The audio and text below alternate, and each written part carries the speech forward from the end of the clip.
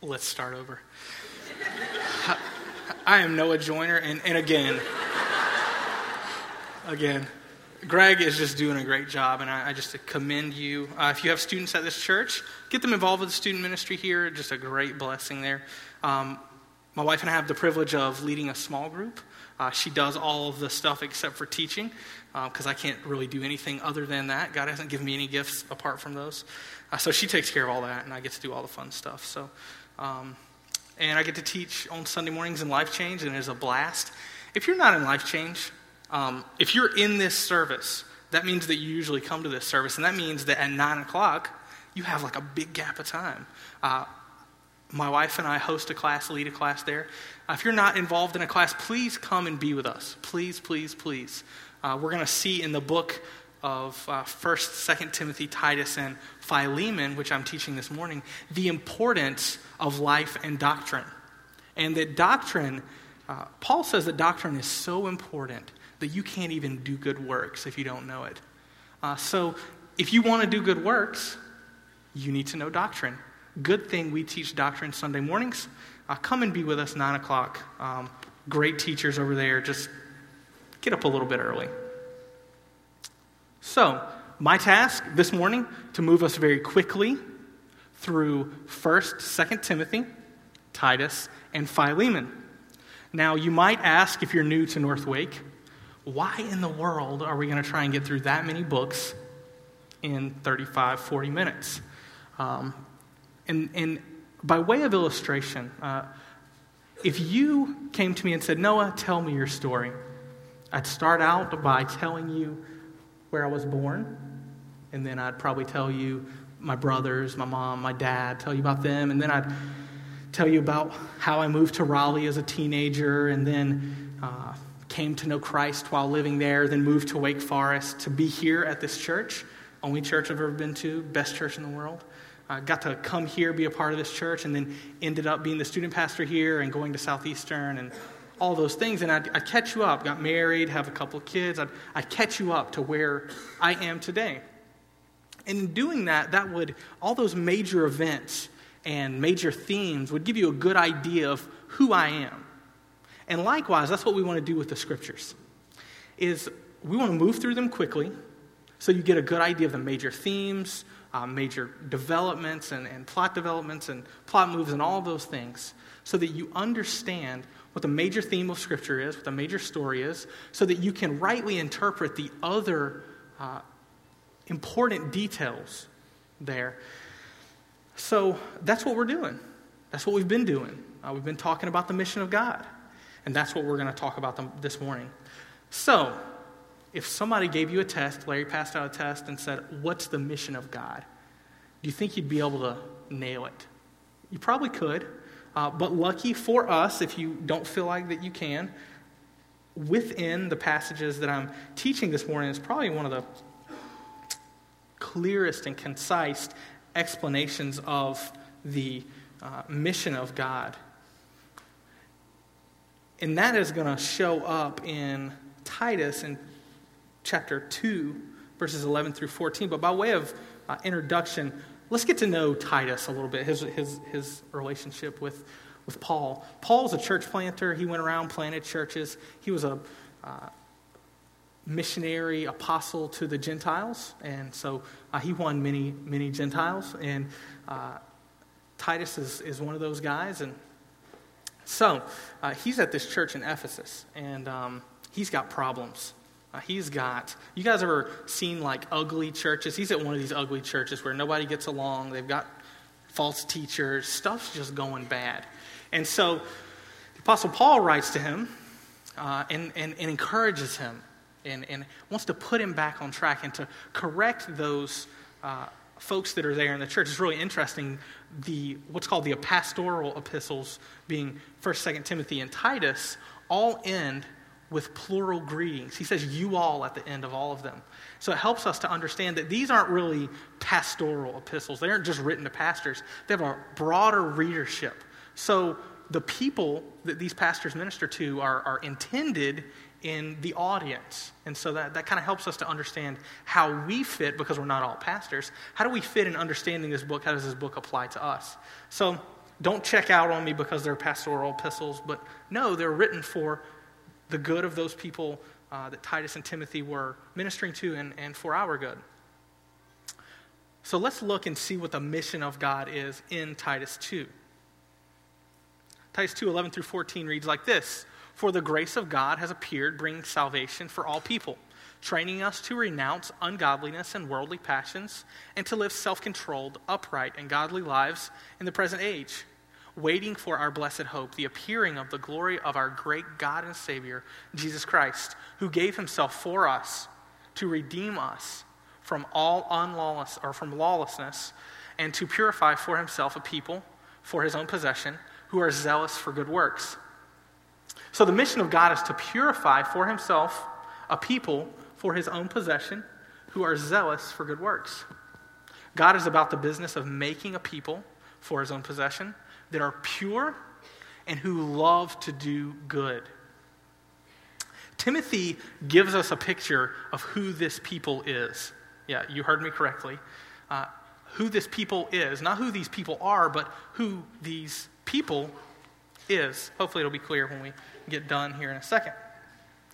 Terrible grammar as it is. Like Titus, Timothy is facing false teachers and division and just terrible stuff going on in his church. People are being led away from the faith because of the bad teaching that is happening there. So what he wants to do is, Paul wants to write to them and help them to remember the priorities of God.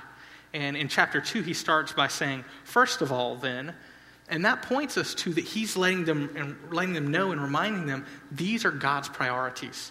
First of all, of first importance. So in 1 Timothy 2, 1 through 7, it says this: "First of all, then, I urge that supplications, prayers, intercessions, and thanksgivings be made for all people, for kings and all who are in high positions, that we may lead a peaceful and quiet life, godly and dignified in every way. This is good, and it is pleasing in the sight of God, our Savior, who desires all people to be saved and to come to the knowledge of the truth. For there is one God, and there is one mediator between God and men, the man Christ Jesus, who gave himself as a ransom for all, which is the testimony given at the proper time. For this I was appointed a preacher and an apostle. I'm telling you the truth, I am not lying, a teacher of the Gentiles in faith and truth." Depending on what translation you're reading in front of you, you may have the word people translated as men in verses 1 and 4. The word that's used there has a range of meaning that includes men and people. And I think that the word people is preferable for a number of reasons. First, it doesn't seem likely that Paul would argue or urge that prayers be made for every human being, for all people. It's just not possible for them to do. So the idea of all people would be in view there. But that prayers be made for all different types of people, regardless of ethnic background, class, gender, nationality, those kind of things. Secondly, the idea of multinational prayers shows up in verse 2 when he says pray for kings and leaders and the like. So he's saying not only pray for all these different peoples, but pray for those who oversee them and rule them and their magistrates. Thirdly, we see throughout the scriptures that God is willing and able to ensure that all types of people be saved and come to the knowledge of him. This idea of peoples in this passage really jives with the mission of God that we've seen so far. And lastly, Paul says that for this reason I was appointed an apostle to the Gentiles, to the non-Jews. And so we have to ask the question of, well, what reason? Well, that God desires that all people be saved, so he sends them Paul. So the mission of God is to save all types of people from all nations. This is his desire. This is the deep longing and desire of God. So as those who are possessed by God, because we are God's possession, remember, we should have the same desire. How about you? Do you desire to see all types of people saved? Folks that live across town? Folks that are illegal immigrants? folks that have a different God or believe that there is no God? The unbelieving guy that's dating your daughter, do you want to see him be saved? The teacher that gives too much homework, do you want her to be saved?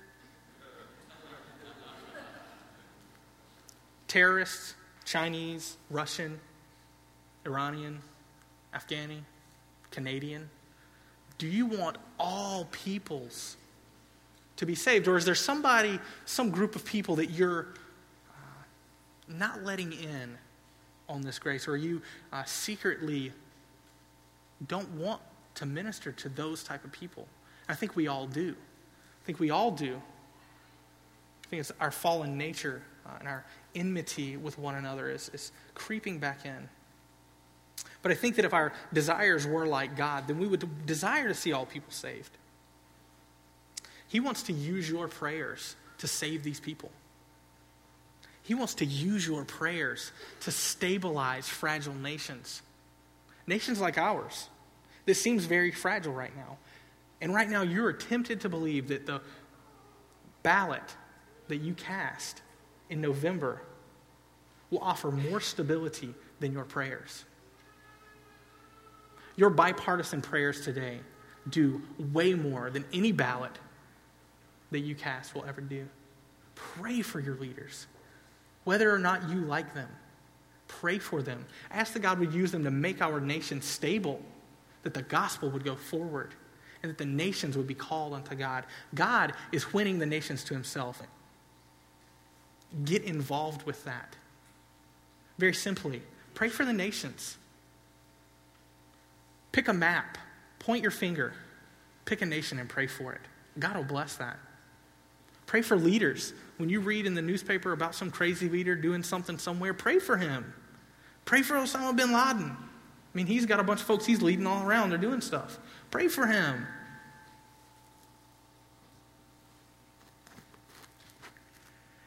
Teach your kids to pray for people different than you. When your kids point out that that person is different than us, teach them to pray that God would win the nations.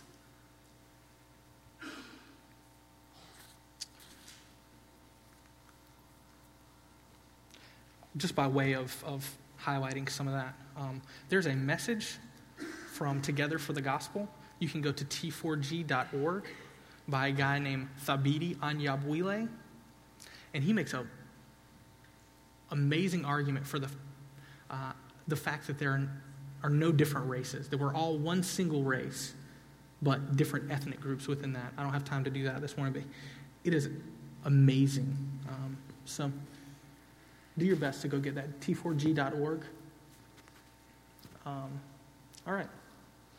If we go back to Titus, we see in verse 2:14, it says, not only is it God's desire to have a people for his own possession, but it says desire to purify for himself these people, and that they would be zealous for good works. They love to do good.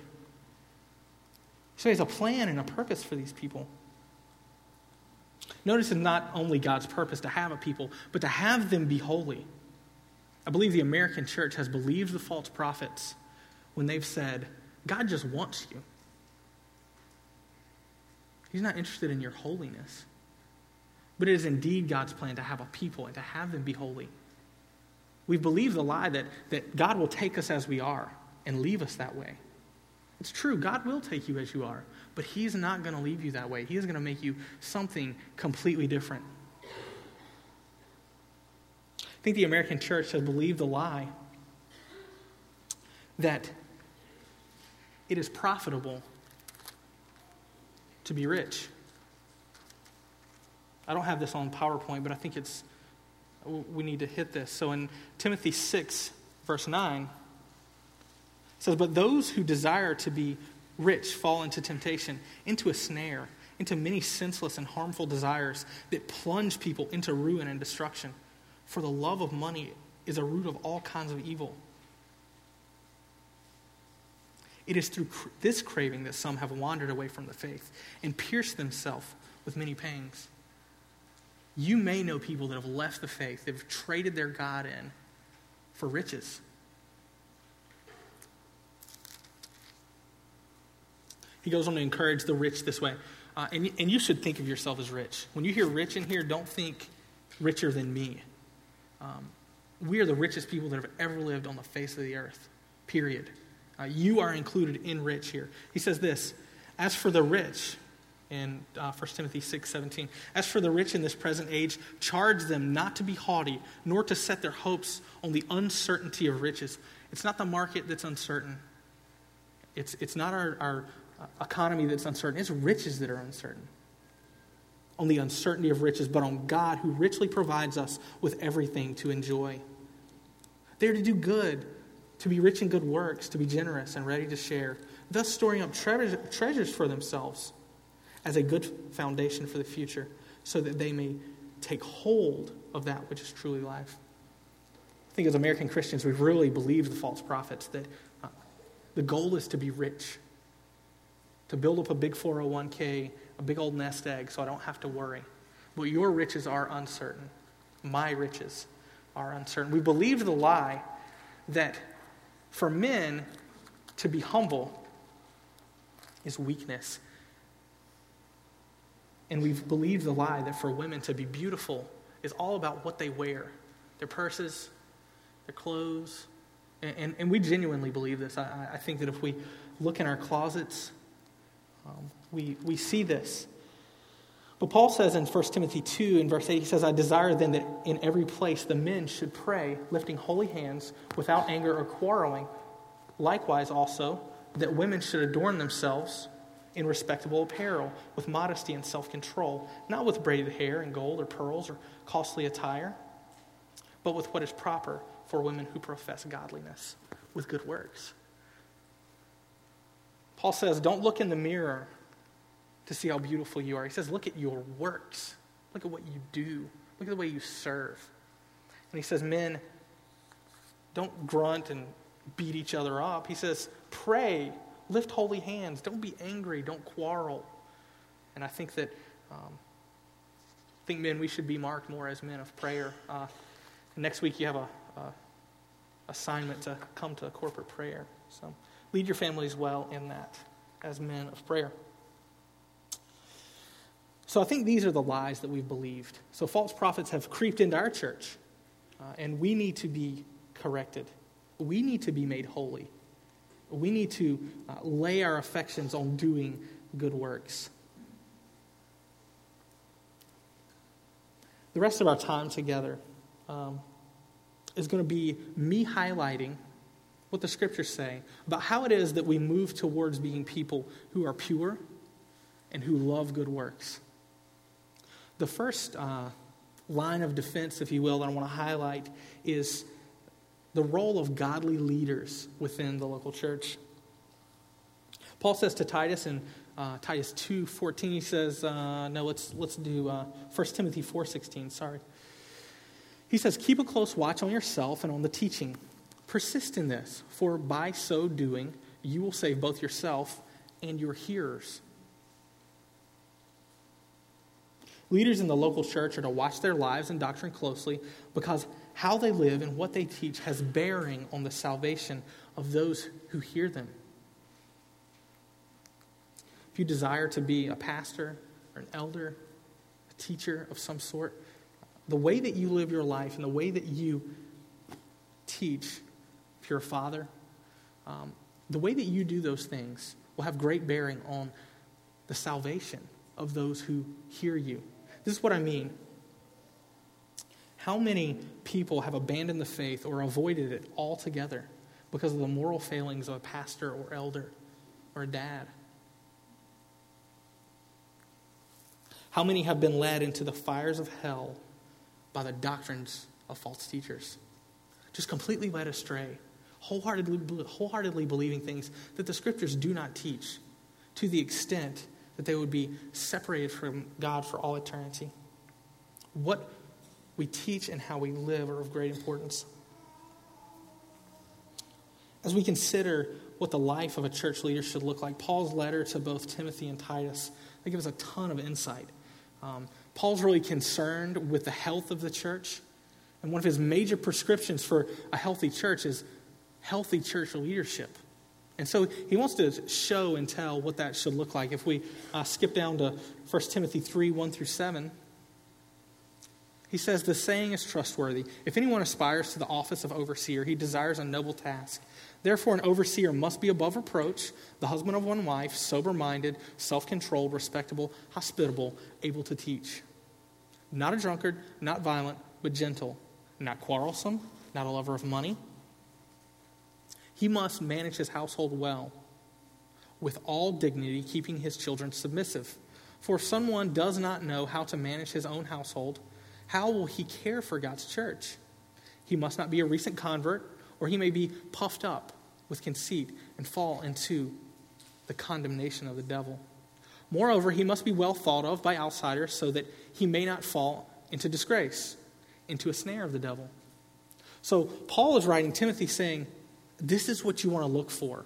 And if you aspire to the office of elder, and I think that includes pastor, so seminary student, check yourself by this. Seriously. These things should mark us.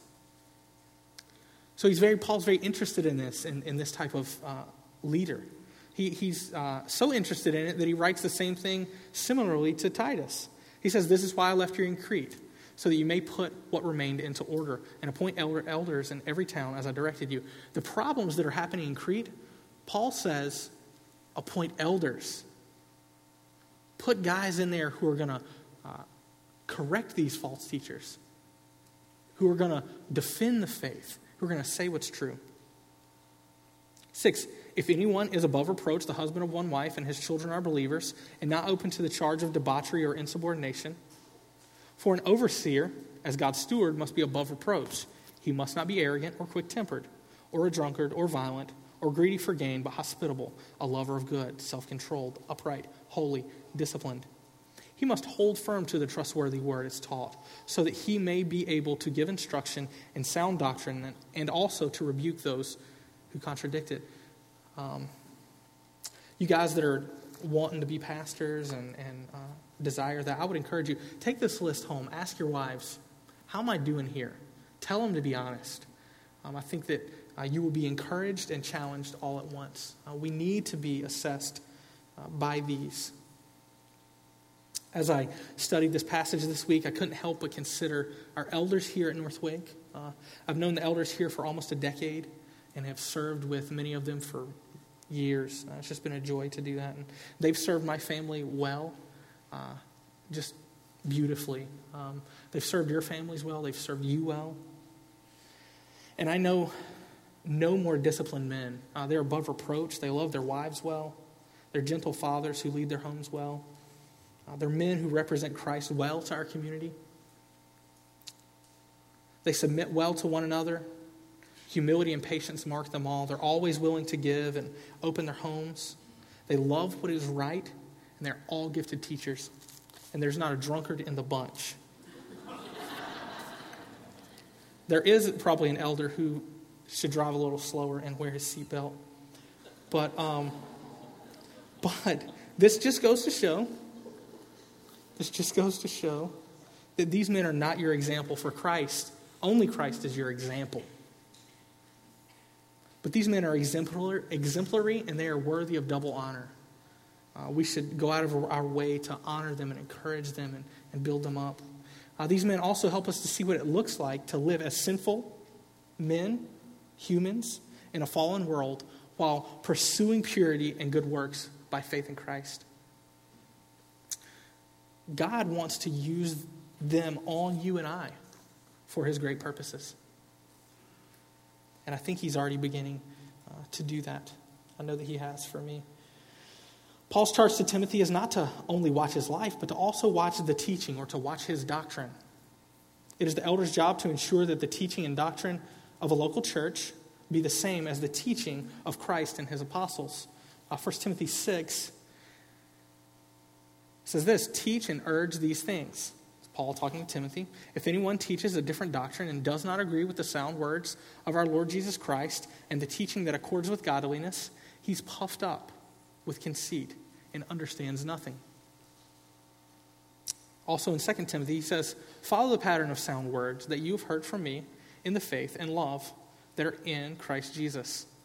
By the Holy Spirit who dwells within you, guard the good deposit entrusted to you.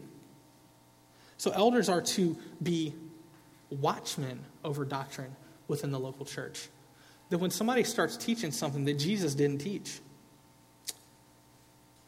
when someone starts teaching something that the apostles didn't teach, our elders should be the first ones to say, no, this is not the faith. This is not what was taught to us by our Lord and Savior Christ and by his apostles.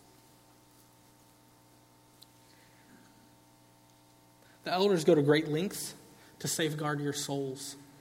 They are to be overseers. And what they oversee primarily is your souls. Hebrews tells us that they are going to have to give an account on the way that they oversaw your soul. And I hope that helps you to get a sense for how important these men, this group of men, is in your life and the way that you relate to God. They've done things like set up study serve, small groups, corporate prayer. They don't ask a lot of you, but they ask you to be all about the things that we're all about. There's not much we do, but the encouragement is to be all about those things because they are good for your soul. If you're involved in a small group, you know that it's good for your soul. If you're involved in study serve, you know this is good for my soul. If you've ever been to corporate prayer, you know this builds my soul. And that's why we do these things. I think the way that the Apostle Paul communicates with Philemon in his letter to Philemon is really illustrative of how the elders relate to us and how we respond to them. By way of background, Philemon is a letter from Paul to Philemon. And Paul has met this guy in prison. His name is Onesimus. And Paul, of course, shares the gospel with the guy, and he comes to know Jesus. And so Paul wants to send Onesimus back to Philemon because Onesimus was a slave of Philemon. He evidently had fled or left or something, ended up in jail, met Paul. So Paul wants to send him back to Philemon. Now he says, I want to send him back to you because he's useful to you. Really interesting, the name Onesimus means useful. So Paul wants to give something to Philemon that's useful for him, that's good for him, that will benefit him. And I think similarly, that's how our elders handle us. If we look at this verse here in Philemon verse 8, it says, accordingly, though I am bold enough in Christ to command you to do what is required, yet for love's sake I prefer to appeal to you. Now, our elders are bold enough and have the authority to command us to do things. When we have, slots open in our children's ministry and there's nobody there, I wholeheartedly believe, because I've chosen to submit myself to these men, if they came to me and said, Noah, you're teaching, 9 o'clock, 3-year-olds, I would need to do what they said. But they don't handle us that way.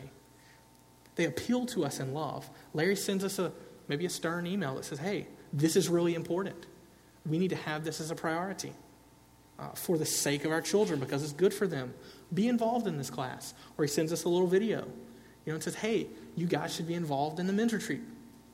So in love, he appeals to us. In love, the elders appeal to us, not commanding us. And I think it's very exemplary the way that they do that. But if you look in 21, Paul is very confident that Philemon will be obedient. He says, I write to you knowing that you will do even more than I say. And this is your typical response to our elders.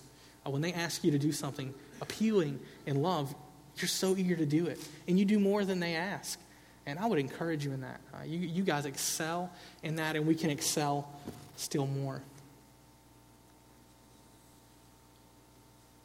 God is already using these men for his great purposes of holiness and a love for good works in our lives. Take a moment this week, encourage the elders, write them a note, a letter, send them an email, encourage them in word, cook them, make them something, I don't know, whatever your love language is, however you roll. Do love on them, encourage them.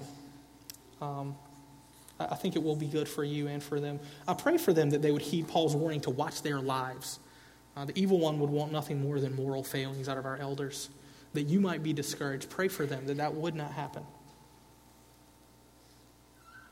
The Apostle Paul uses his dying words to point out another means by which God is fulfilling his purpose of purity in his people. Paul is writing in 2 Timothy to Timothy. It's his second letter. That's why it's called 2 Timothy. Neat how that works. Timothy is like a son in the faith to Paul. He's like Jeff Doyle is to me. I mean, Jeff has he all but led me to Jesus. I mean, he's just taught me in the faith and encouraged me and challenged me and kicks me in the pants. And, he's just like a dad, And that's really, I think, the relationship that Paul and Timothy have. And Paul's about to die. These are his last words. And he's writing this letter to Timothy, saying, Timothy, stay in there. Get to work. Don't give up. Keep at it. And they're just beautiful words that he writes to him. But he says this about the Scriptures. He says, but as for you, Timothy, continue in what you have learned and have firmly believed, knowing from whom you learned it, and how your children have, and how from your childhood you have been acquainted with the sacred writings, which are able to make you wise for salvation through faith in Christ Jesus. All Scripture is God-breathed out by God, and profitable for teaching, for reproof, for correction, and for training in righteousness, that the man of God may be competent, equipped for every good work. Here we see the role of the Scriptures in the mission of God. God's mission is to save all types of people and to make them pure people for his possession who love to do good.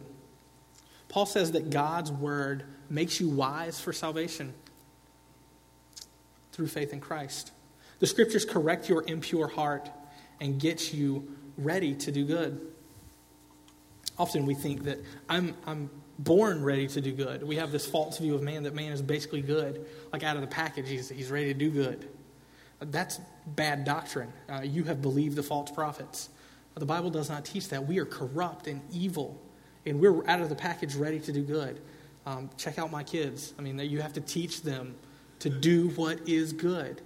And that's the point here, is that you need to be reminded and shown how to do good by the Scriptures. My wife and I celebrated our 4th anniversary this week, and it's just been such a joy to be married to her. And as we kind of celebrated, I looked through our wedding album, and there was all these pictures of her getting ready, and I was reminded of all that went into getting ready for this wedding. I think the wedding preparation started sometime around 1985. I mean, my wife has been thinking about this thing for a long time. And by the time that I saw her on our wedding day, she was ready to go. I mean, did great. She had put a lot of work into being beautiful for me. And often, when it comes to good works, I think we're like an unprepared wife. We show up with flip-flops on and sweatpants and, a wife beater. You're just not ready for good works. You didn't do anything to get ready for it. It just showed up. It's like the wedding party showed up at your house and you're still in bed. Paul says that you need to get ready. No one would ever approach a wedding so flippantly, uncautiously. Good works are what you were made for. God's mission for you. This is your life. Get ready for it. You should expect daily that there are good works that are coming your way, and you need to be ready for them by studying God's word, memorizing God's word, practicing God's word, putting it to work. God saved you for this and nothing less, that you would be pure and that you would love good works. And you will not be those things without your head in the Scriptures and without the Scriptures in your head. You must know them. So you can get started this week. You can get ready. Start by reading 1st, 2nd Timothy, Titus, and Philemon. And in the words of my favorite pastor, you can do this. You can read these things. It's like 2 chapters a day. You can handle this. I mean, we gave you tapes, man. You can listen. Do it. Get in there, get to know it. But you might be thinking, Noah, I'm really impure. I'm really, really messed up. This idea of unknown wretchedness, that really describes me. I've failed a lot, and I've tried to walk in purity and love doing good, but I've failed. I desire to be pure. I desire to do good. Desire to do pleasing things to God. But I've failed so often, and I am discouraged. My soul is just beat up. My failure has condemned me over and over again. The Apostle Paul knows of our temptation. God knows of our temptation to feel that way. And he has a word for you this morning. Titus 3, 1-8 says this. Remind them to be submissive to rulers and authorities, to be obedient, to be ready for every good work. You need to be reminded, because you already forgot by the time I just told you. You need to be reminded to speak evil of no one, to avoid quarreling, to be gentle, and to show perfect courtesy toward all people. For we ourselves were once foolish, disobedient, led astray, slaves to various passions and pleasures, passing our days in malice and envy, hated by others, and hating one another. This is your story. This is about us all. We all were like that. We all spent our days in bad works. But when the goodness and loving kindness of God, our Savior, appeared, He saved us, not because of works done by us in righteousness, but according to His own mercy, by the washing of regeneration and renewal of the Holy Spirit, whom He poured out on us richly through Jesus Christ our Savior, so that being justified by His grace, we might become heirs according to the hope of eternal life. The saying is trustworthy, and I want you to insist on these things, so that those who have believed in God may be careful to devote themselves to good works. These things are excellent and profitable for people. He says, insist on the gospel. Insist on the fact that you were wretched and sinful and followed Satan and hated people and were hated by people. Insist on that. But insist that God in His grace made you His own and washed you up by the Holy Spirit. I don't know if there's anything you can be better washed with. I mean, what can't the Holy Spirit scrub off? How can't He renew you? Your impurity is nothing compared to the renewing, puring effects and purpose of God and the Holy Spirit that Christ has poured out in you. So when you say to me, you sit in your chair and you think, but I'm just so messed up. Oh, the riches of grace, the grace of God that's being poured out in your life daily by the Spirit can deal with that, can handle that. You are a child of God. You are His possession. And it is His will that you be pure and love good works. So don't believe the lie that you can't. God has stopped at nothing to ensure the purity and salvation and love for good works of His people. He has pursued His mission to death and resurrection. As we look back at Titus 2, the passage that we started with, this mission of God, let's look at it once again. For the grace of God has appeared, bringing salvation for all people. Jesus showed up, training us to renounce ungodliness and worldly passions and to live self-controlled, upright, and godly lives in the present age. Christ trains you how to be this. It doesn't just happen. You get trained. How do you get trained? Where do we see Jesus appearing? In the Scriptures. By the Scriptures, Christ trains you to be what it is that is His purpose for you to be. Pure and holy. He says that in this present age that we're waiting for our blessed hope, the appearing, the glory of our great God and Savior, Jesus Christ. That we wait on Christ to come back, as Larry reminded us of last week. And that it is this Christ, our Savior, who is God. Verse 14, who gave Himself for us to redeem us from all lawlessness and to purify for Himself a people for His own possession, who are zealous for good works. To what lengths has God gone to ensure that you would be holy, you would be pure, you would love good works? To what lengths has He gone to ensure that He would have a people of His possession, What lengths hasn't he gone? What more could he have done? He could not do more. He could not give any more of his life. Christ has given his life, bloodied and beaten, crucified and mocked, that you would be holy, pure, loving good works, that you would imitate your Savior and live the way that he did.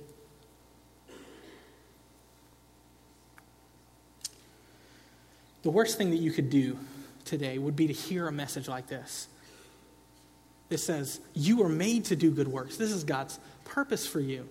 To hear a message like this and to just leave out the door and never make any commitment to walk in that. That would just be the worst thing that you could do.